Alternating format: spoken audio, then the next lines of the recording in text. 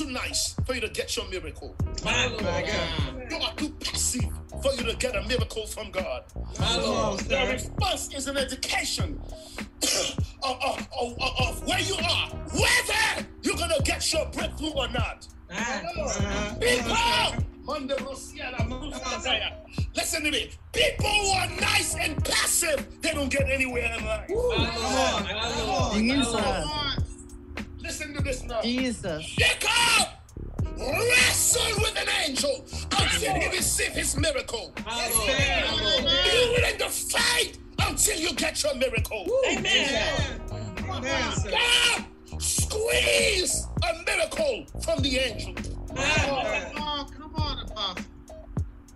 The Bible says the man was there for 38 years, laying by the pool of Bethesda. Bethesda, in other words, he was in the house of mercy. For 38 years. 38 years symbolized sickness, bondage. For 38 years in the house of mercy. He said, every time I tried to get in the water, somebody stepped in before me. In other words, people were fighting. They were aggressive enough to get them in. Yes.